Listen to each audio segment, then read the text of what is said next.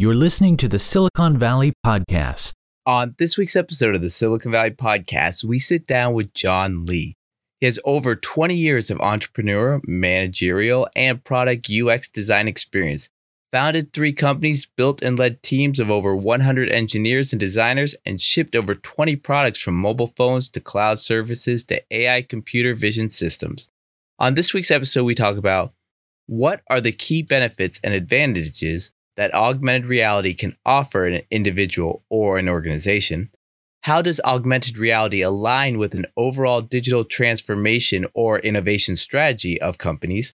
Are there any specific regulatory or privacy considerations that need to be addressed when implementing augmented reality solutions? How do you incorporate user feedback and insights into iterative development of AI-driven spatial reality experiences, and much more?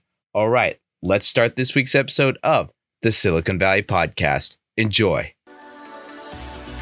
Welcome to the Silicon Valley Podcast with your host, Sean Flynn, who interviews famous entrepreneurs, venture capitalists, and leaders in tech. Learn their secrets and see tomorrow's world today. All right, I'm super excited for this week's episode of the Silicon Valley Podcast. With us, we have Jon, but later on, we're going to show the product that his company is building, which, well, everyone's going to be shocked and surprised. It's incredible. But before we get onto that product, Jon, can you tell us a little bit about your career up until this point? Yeah, no, thanks for having me here. It's really exciting to share some of the stories and where I think spatial computing is going, augmented reality is going. My career up to now is really been in the sort of consumer electronics space. I got started out of grad school in mobile phones, joined ultimately what became Motorola, and that actually sent me to China back in '99 to work on the first touchscreen cell phone. So a few years before the iPhone. But then that gave me a chance to really, my background is UI UX, so it gave me a chance to build a team there and really help to deliver a few generations of the first touchscreen cell phone with handwriting recognition, no dial pad. And from there, had a chance to join a startup in Shanghai where it was the first time to work on the first Linux smartphone, as they were just being called in 2002. And from there, did a few startups myself, some Android customizations for Chinese manufacturers, amongst others. And the next thing, I'm back in the States and working on everything from thermal imaging to computer vision. And then eventually in the world of electric vehicles for a few years, from autonomous driving to the whole vehicle. And just joined Xreal now about a half year ago, working on building up a US team to really focus on finding the partners and content and apps to make this spatial computing really happen. What was China like back in 99, 2000 when you were there? And you said without the touchscreen, so you're talking about the original Palm Pilot or? So back then it was the PDA phone, if you remember the PDAs from the Palm Pilot days. And it was really saying that because at the time, Motorola had produced the chipset for the Palm Pilot, the Dragon Ball chip with the tri-band phone at the time, marry them together and having the first PDA phone as they were being called before they were called smartphones. So yeah, it was early days where there was no dial pad and it was complete with a stylus, which is where iPhone did a good job of saying, I don't want the stylus, I just want to use my finger. But with the stylus, you would be able to handwrite your text messages, play games, do your contact management and this and that. Oh man. Yeah, that must have been an interesting time. I was in China first time 2008, and I just saw how much it grew and changed in such a short amount of time. I can only imagine what 99 to that when the bubbles happening here. Was there any ripple effects, or did you feel anything there when that happened? So not so much. China's always been very much fed by its own consumer market and felt a little less of the bubble, if anything, in many ways. At that time, Facebook hadn't even come into China yet, but they were in China for a little bit. Google was in China for a little bit. But yeah, so you didn't feel too much of the bubble in that sense. Crazy. Yeah. Okay, so talking about the technology that your company is working on right now, how is augmented reality currently used? What are some of the use cases for it? How is it used in business? Where do we see it? Yeah, augmented reality has been around for some time. And because of the technology and the costs for delivering a headset upwards of $1,000 or $3,000 or more, traditionally it's been really found a lot of use cases in enterprise customers, industrial use cases. So today, the bigger sort of use cases are for remote assistance. So you can have an operator at this complex machinery, dial into headquarters, and then someone with the expert knowledge would say, oh, draw a circle in space and say, oh, go focus on this panel, go do this, do that. The other area that it's been really used a lot for is training. And again, just having the ability to have the information in front of you as you go operate some complex machinery. But now our company's always been focused on the consumer application. And that means delivering a headset at the consumer price, making it affordable at less than $400 or even more in the future. And now with the consumer space, we're finding that it's really about having this big spatial display. So a lot of our initial consumers are gamers, so they have maybe a Valve Steam Deck where they have a small screen on this portable device, powerful device, but it's a small screen, you have to bend your neck down. Now plugging this in, they can set it up right and have this massive screen in front of them as they can really enjoy and immerse themselves in the game. So talking about just developing a product, and with our audience, a lot of entrepreneurs, a lot of people out there that have an idea and they want to build something. How do they go about building it, whether it's for that consumer where you talked about that price point versus that enterprise where you could probably be a lot more flexible with the end price tag? Yeah, I think that at the end of the day, it's really what does that entrepreneur bring to the table? What's something unique that then can really help to add to this sort of developing space? So again, while AR has been around for a little while, it's really a new phenomenon to have accessibility to the everyday consumer. And so early days, we're seeing a lot of gaming companies, independent game studios come to this space because one, they're already familiar with making things in 3D space. So we're built on top of Unity. So you've already been doing Unity games, it's easy to then bring things over, create new things. The other side of things, though, is how do you take existing content and then again bring that into a 3D space? And so I think that early entrepreneurs in this space will be really experimenting and try to figure that out and see what people are willing to pay for. Right? So it's one thing, but again, why gaming is really quite interesting is because people are willing to pay for a good game experience, and so that's why I think we see a lot of that in the early days. But beyond that, I think really, if you think about what is augmented reality, it's really about bringing information in front of your field of view. And so how do you then eventually, where we have the advanced AR, where you're doing the full sort of environment recognition, you can recognize the walls, the tables, chairs, furniture, etc. How do you then merge that information with your environment? But today it's really about now how do you, before we get to that point where then you have, really light glasses, it's all in one, you can wear it all day. It's about how do you then take what people are doing today, which is consuming content on their devices, and then bring that and give them a better experience. So whether it's gaming, videos, etc. So I'm trying to right now really think of where for the consumer the benefit of augmented reality is. I mean, is it at that point now where I'm thinking the Blade Runner movies or that, or is it at the point where, for me, I think wearing something like that would be inconvenient? Where's the current benefit for the individual, and where do you think it will be in the next few years? Yeah, I think that, again, the goal is to get to something like what I'm wearing today, just really light, 20 grams or so, where I have nothing attached and it's just connected. And for our audience, John's just saying his regular glasses. That's correct. That's our regular glasses. That's the goal. That's where we're all looking to get to, I believe, as an industry. Today, we have something that's getting closer to that, but it's still about 80 grams. Still a little bit of a bulk to it. Still have to fit the micro OLED projectors and so on and so forth. And to keep it light, 80 grams, we use a tether. And so we use the battery off of your laptop or your phone or any other device. So John's showing right now for everyone listening the model that X-Real has created. And I'm curious, so the battery is external. If the battery was internal, how much would that weigh?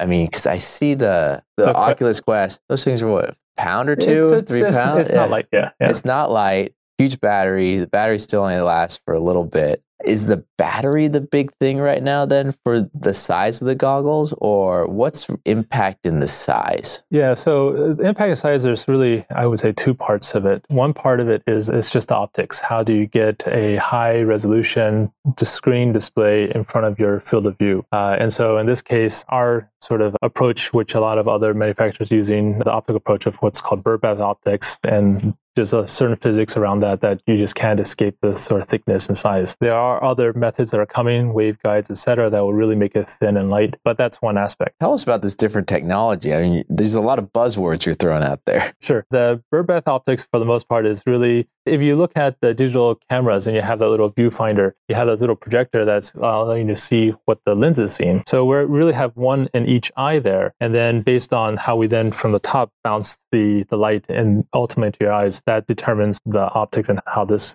grows to the sides, and we can minimize it as much as we can, but invariably it's still optics that we have to get around. The waveguide side is basically a film that you would place on top of the glasses that allow you to then direct light from the side to then effectively then bounce onto. So a lot like how holography works, you're basically redirecting the light from the side and then ultimately into your eyes. And so that will then allow, and again, it's a very different technology, so it will allow for really glasses that look like what I'm wearing today. It'll be a little thicker on the side because you have a little light engine coming from the side to project, but otherwise that will really be the future. Today, I'm seeing some great samples, prototypes, proof of concepts, but it's still expensive and not quite at that couple $100 range that consumers are looking for. When you're saying expensive, are you talking like 3 times, 4 times, or are we talking 10 times 20? About 3 times. So it's still within range. So we think that in the next sort of few years, it'll start to really come down in price as more and more options are available. And the manufacturing techniques are developed as well. So then for consumer adoption, right now, is it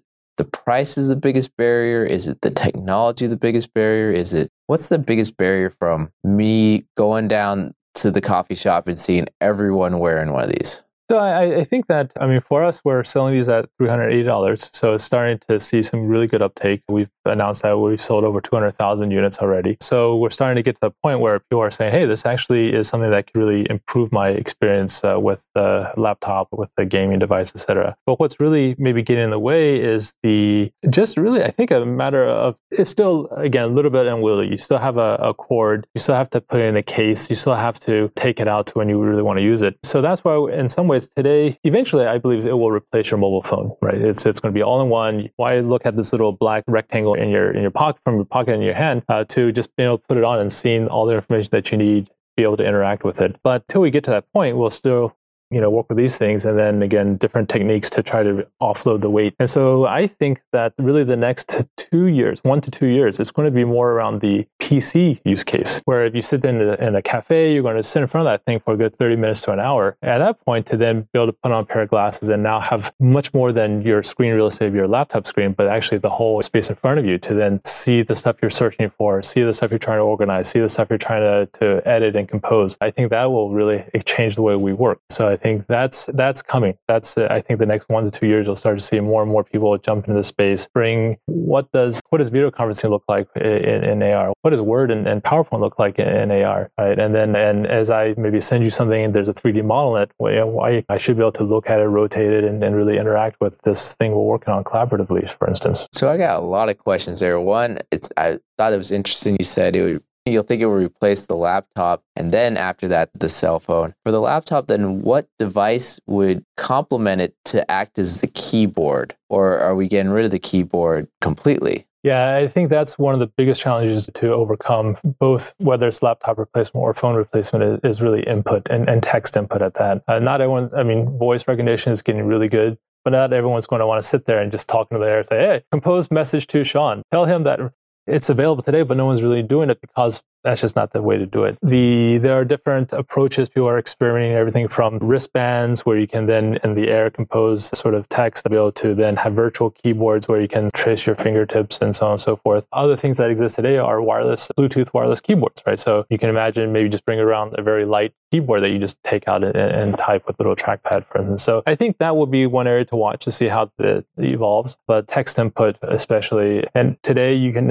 have the hand tracking. You can, with our glasses, with the ones with the cameras, you can actually detect your fingers, your joints, and see how you can draw in midair and so on and so forth. But how long will you be able to sit there and wave your arms around without getting tired? So that's why if you watch the Vision Pro announcement, you see the lady sitting on the couch, and her movements with her hand gestures are really just from a neutral position, resting, to then really just up and down in a small pinching. So again, thinking about how do you make it something that you can repeat time and time again without feeling fatigued just from interacting with digital objects. That's interesting. I never even thought about the human movement would be the limiting factor, not the battery, just the person going, I'm tired. My arms are exhausted. I'm done with work for the day. Exactly. The other thing is that when you're sitting in front of your laptop with your mouse, your trackpad, etc., you're within very small space able to manipulate these digital objects. If you're now projecting something onto the wall over there, I have to stand up and go in and actually go and interact with it, then that's maybe good because we're now moving around and no longer just sedentary, but also it puts the limitation on, I have to actually reach out and touch something. Again, there are other ways to get around that, where maybe this little laser pointer, that one of the things that we do is we use a phone as a pointer, and you can actually sit here and project a beam, and you can actually pull things closer and further, like a remote control. So there are ways around having to go and beyond arm's reach, but those are new things to think about as an interaction designer. So going back, I'm curious about, you'd mentioned maybe a Zoom call or that. Because there's no video that would be looking at your face, would you have your AI person be what the other person is seeing, or has that not been thought of, or what are some ideas that are bouncing back and forth between people? Yeah, I mean, I think as we saw in the Vision Pro, again, is a great example where you have your avatar potentially representing you to the other space. With face tracking and generative AI and this and that, I think there are people looking at erasing digitally the glasses in front of you so that if you then have a camera, then you can have that sort of more natural interaction. There's some really amazing things that, again, using high-def cameras to produce these sort of high-definition avatars that on the other side just looks like as if you and I are just sitting across the room, for instance. So people are experimenting. There's no clear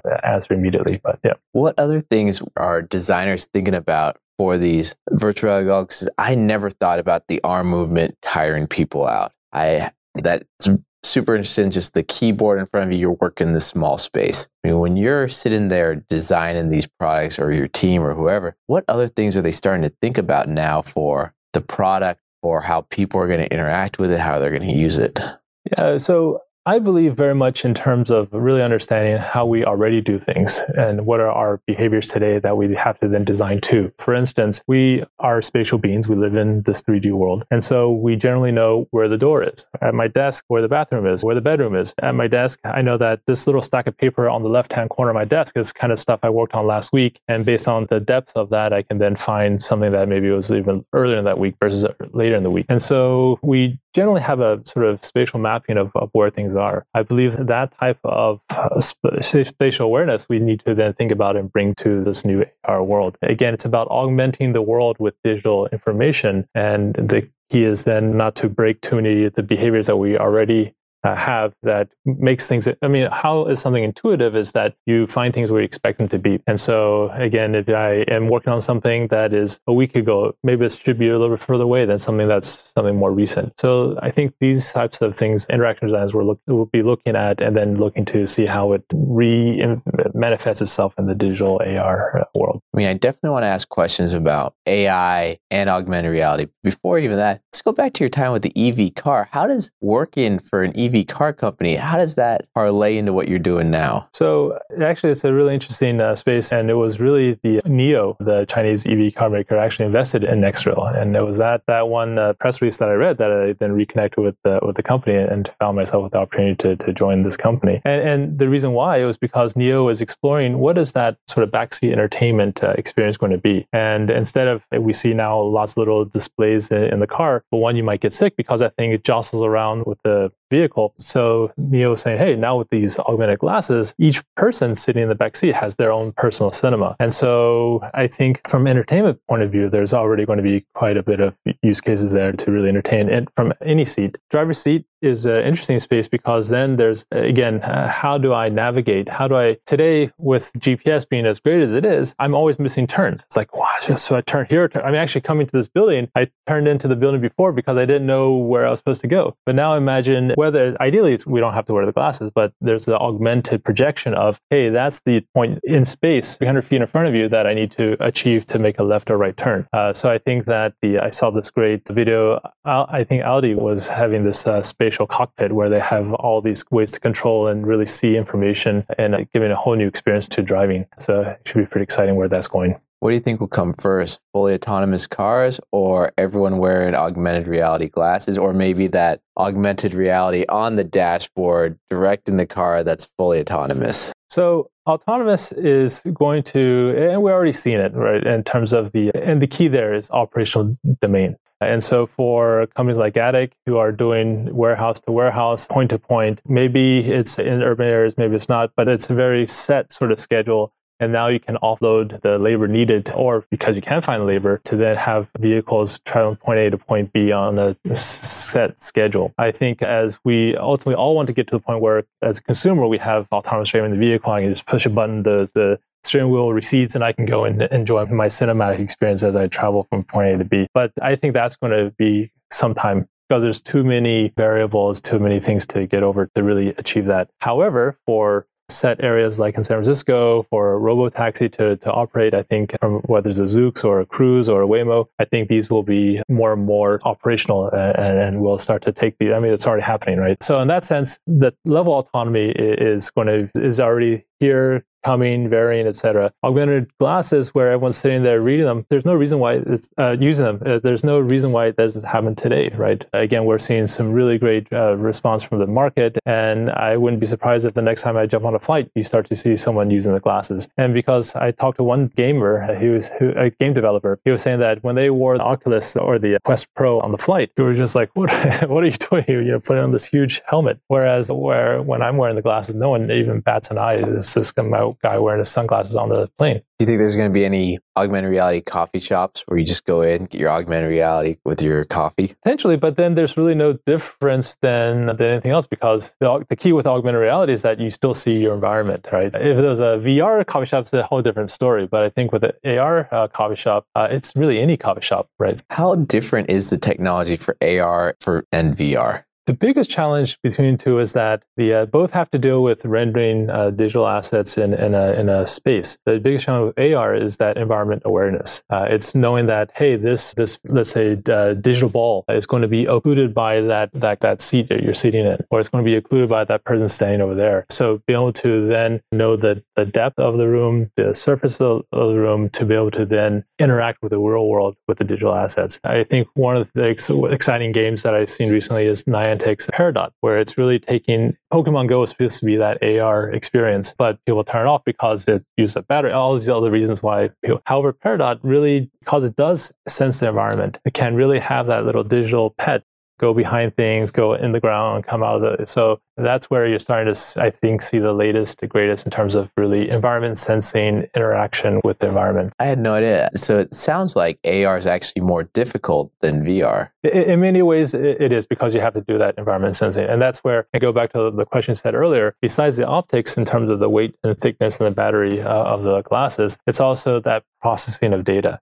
And so then that's what then will have a lot of heat and use the battery to do all that processing. So as that becomes, as we address that through systems on chips, there's ways to continue bringing that sort of computation down, whether it's cloud-based. So there's all sorts of ways that people are experimenting and trying out. So it's just a question of time before they can really get to be like. What are those things that they're trying? What's in the lead? Is it having everything cloud-based where it's just sending signal and that's doing all the computation and sending the information back? Or is it, such as yourselves, connected to your phone and maybe is the phone doing any of the computation? Or where's the lead right now? Yeah, so I would say it's, at the end of the day, the different technologies are there, or it's available, it's accessible, but it's also a business model question. We were experimenting with doing cloud-based rendering, but at the end of the day, we shut that project down because it was pretty costly to have that cloud-based rendering. And even though the connectivity, latency issues were generally okay, again, it's just that does that sort of economics work? We find that our strategy, the reason why I joined the XReal in a big part is because it's a very pragmatic approach to approaching this industry. What I mean by that is that rather than trying to put everything all into one on day one, it's realizing that one, the technologies aren't quite ready to push all in one at a consumer price. And then two, the market's not even ready for a true AR experience because there's an educational process that has to happen. And so with that pragmatic approach, I believe that this sort of tether will be around for a little while because it just offloads the processing, it makes it light, it allows us to have a better experience in the end. So how does AI impact augmented reality? Everything right now is AI this, AI that. Is it? Yeah, it's absolutely going to impact it. And the way I see AI in many ways is that if you think about robotics as automating manual labor, I believe that AI is going to automate mental labor. And so what I mean by that is that if I wanted to fact check something online, I'm going to go and search different articles I'm going to read, and I'm going to go and try to make some sort of analysis in my mind and say, okay, this is real or not. With AI, you can now automate the entire process, and assuming it's not hallucinating and all those sort of issues that we see today, but generally, it's going to be a lot faster to then get at the result. With the automation of that then is, if you think about the graphic process to put a 3D digital asset into a rendered space, there's a lot of manual process that has to happen. With AI, you can automate that. So now as I say, hey, just like the movies, say, hey, show me the statue of Venus sitting 10 feet away from me next to that wall, then AI potentially is one way to achieve that almost instantaneously. So I think that the AI will be very relevant. How does all that play together with businesses' digital transformation strategies? So I think that the businesses, as they are looking to some businesses are still not even digital yet, right? I think that with AI, it's about automation of tasks. AR is about bringing that information to your field of view. And so imagine, if you will, in the warehouse logistics use case, now the person that is looking to maybe pack a box in the warehouse now has information instantly available. And then the AI aspect can then be instantly adapting to the changes so that, again, the person is the most efficient, does the least amount of work necessary to achieve the work result. So I believe that those two really will go hand in hand. How do you incorporate feedback from the experience while building out this technology? Okay, so a bit like market feedback or consumer feedback. On the one hand, we are actively trying to engage with our community through Discord, Reddit, and these sort of channels. In early days, it's really the developer super user that is early tech adopters. They understand the technology somewhat, or they're maybe hobbyists or hackers that are looking to do something cool and fun with these things. And so that's where it's a really active body of active community, is that through these sort of channels, Discord and whatnot. But ultimately, it's really about, at the end of the day, seeing what people are looking for, what new experiences look for, and then trying to then react to that and then provide those things. For instance, one of the things that we're hearing is that when you're playing games, you have, on the one hand, if you're just using keyboard, adjusting the camera as sort of a view with one hand. The other hand is about moving and doing the interactions with that environment. Well, now using the glasses, you should be able to then just move up and down, left and right, and see the camera view, and then you have a free left hand to do something else, or however you're playing with the game. Oh, are you talking about like seeing the entire battlefield instead of just like a small segment, adjusting the view there, or what? In games where you're, say, running around in this environment, let's say, as I'm watching my son play Fortnite, right? So he's running around in this environment, and then he's having to use one hand to control which way the character looks in the field of view, and the other hand is using to open chest, fight, etc. So now with the glasses, it's much more intuitive. As I look left, the camera on the view of the character looks left, right? So now I can see more one-to-one mapping and then see a better experience ultimately. So does that mean that for the view, they can do a full 360 view of the environment in augmented reality based on from the character's eyes? Well, so in many ways, the glasses are really just another display. So if you can already see it on the regular monitor, then you would see the same as well. So having a more immersive 3D view, that's the possibility with the glasses, because you have a image in each eye, so left and right eye, so you have that depth opportunity. So yeah. Mm-hmm. Are there any policies or regulations there's a ton of information that's going back and forth between the user, what they're seeing, the feedback, everything. Where's the government playing in all this data? Yeah, I think in today's society, we have to be very vigilant about how we look at the user data and protection and securing of that data. So from our perspective, in many ways, we're really just no different than just a monitor. It's really just one in each eye, basically. So in that sense, we actually don't have any user data in that sense. It's really the application that's running the experiences. In the same way that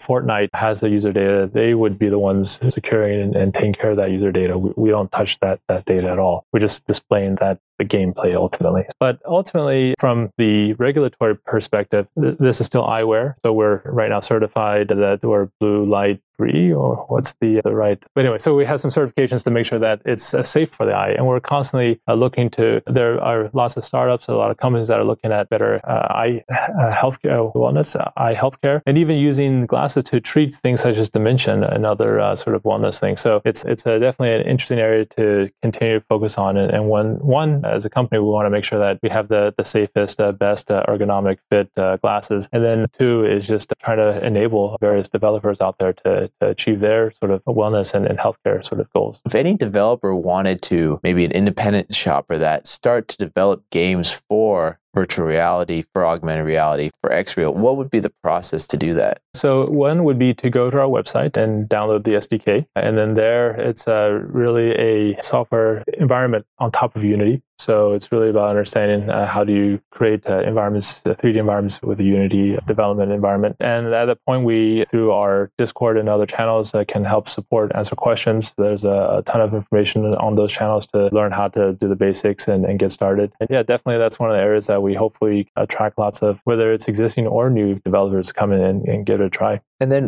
what should someone be thinking about when, say, they've never purchased any augmented reality glasses in the past? Maybe have seen ads for Oculus. They maybe have just seen the new Apple. What should they be looking for? What features, what benefits? How should they go about doing their research? Yeah, the exciting thing is, in many ways, that now that these are becoming available, and for the industry as a whole, it's great because in addition to the products that we make, there are other manufacturers that are starting to come out with products as well. But how to distinguish between the various glasses? One is first and foremost the fit. Does it fit well? Can you see well? We have different nose pads. We allow you to adjust the angle on the sides of the glasses to give you the best sort of fit on your face. The other aspect, even more important, is then the refresh rate and just sort of the visual quality. Make sure that it's flicker free and all these sort of aspects. But one thing that really sets us apart from a lot of the competitors is that we have what we call the 3DoF tracking, which means that I can now have a virtual display sitting in front of your field of view, whereas I move my head left and right, this thing stays locked in space. 0 degree of freedom tracking basically means that as I look left, look down, the screen is moving with my head movement, which when you're playing a game, I had a great conversation where a gamer said, I've learned to play my game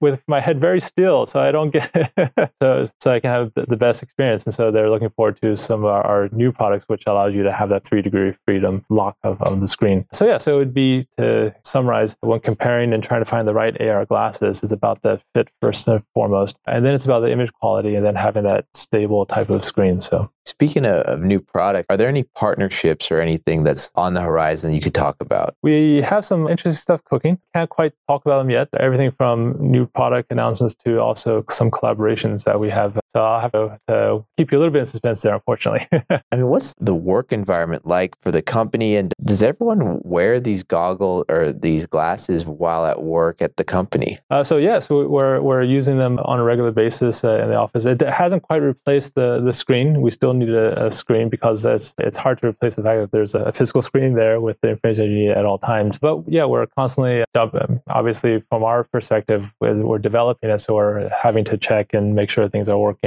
But what I find is that when people are on their sort of taking a break, they're watching videos. They're sitting there watching a movie or generally their social media channels. Yeah, so it's from an entertainment point of view, it's definitely something that's well used in the company. Say 5-10 years from now, everyone's wearing glasses. What does that world look like? Hopefully it looks very normal because, again, as they're getting lighter, and we're not alone, but we're also exploring different ways so that, because today it looks like sunglasses because you have to occlude some of the, or block the ambient light around you so you get that best view. But when you're not looking, that shading should go away, right? So that, again, I can have that eye contact. Again, that's another great thing that Apple did, is that having even though it's really virtual reality because you're actually blocked away from the rest of the world, but having that screen on the outside so you can see my eyes, it just making that eye contact is something that we all expect. And so again, think of it, if I'm sitting here with my eyes completely occluded, right? So you don't know if I'm looking at you or whatnot. But with AR glasses, it should, again, look pretty normal in the sense that we're all just wearing glasses that have information that's augmenting my world. So, what challenges do you see from us today to get to that world where everyone's wearing their glasses?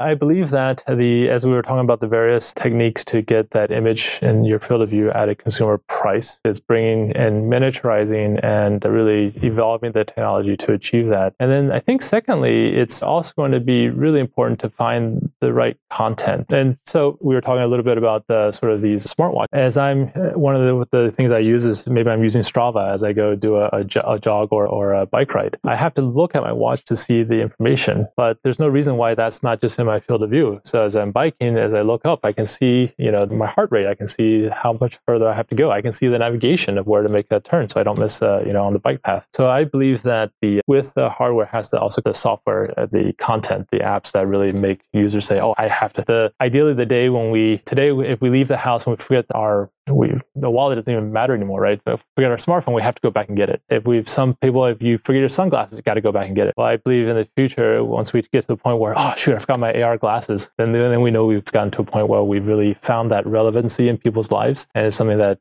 people will really start to use on a daily basis. So at the company or other augmented reality companies, how do they measure success? Is it the amount of adoption of their product in the overall market? Say they get to 0.1% of people wearing their glasses in general, or is it more user hours? Is it more at this point just getting data and feedback? What's considered successes right now? For us, we're measuring success based on just volume of units sold. It just means that there is that product market fit, that is that resonance, that there's that demand. What's interesting is that, and I don't know the specific numbers, but I believe our volume of units sold is probably the combined number of units of the second, third, and fourth competitor combined. So it just means that there is that market demand and that we measure based on the number of units sold. I think eventually we'll get to the point where it's, okay, now the market is saturated with glasses, and now it's about, are you using it a third of your day, the entire day? So that'll shift as time goes along, I believe. What metrics, maybe not just augmented reality, but early stage companies in general, what metrics should they be tracking, or surveys or information? I mean, what should they be gathering early on as they're building out that product or thinking of building it out?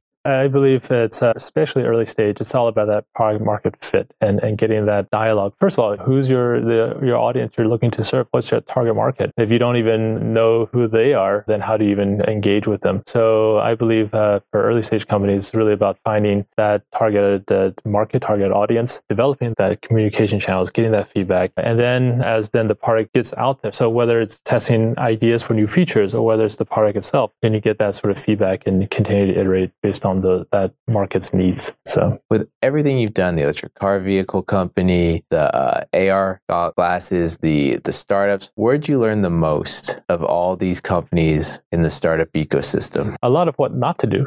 For instance, I had a mobile app which we had 400,000 downloads, which seems like a good number. But when you then say it's spread around the world in cities that I couldn't even pronounce, let alone know where they are on a map, then 400,000 is really a small drop in that big bucket. If I had known then to say, okay, let's take those resources and focus it on 400,000 in Palo Alto, would be very different than 400,000 globally. So a lot of learnings in that sense. A lot of learnings around how do you start to get that rhythm to the company to deliver that product, right, and get that out on a regular rhythm. Because I believe you really need to find that rhythm on all levels of a company. Otherwise, you're just operating in the dark and you don't really have an area to optimize over time. That rhythm's interesting.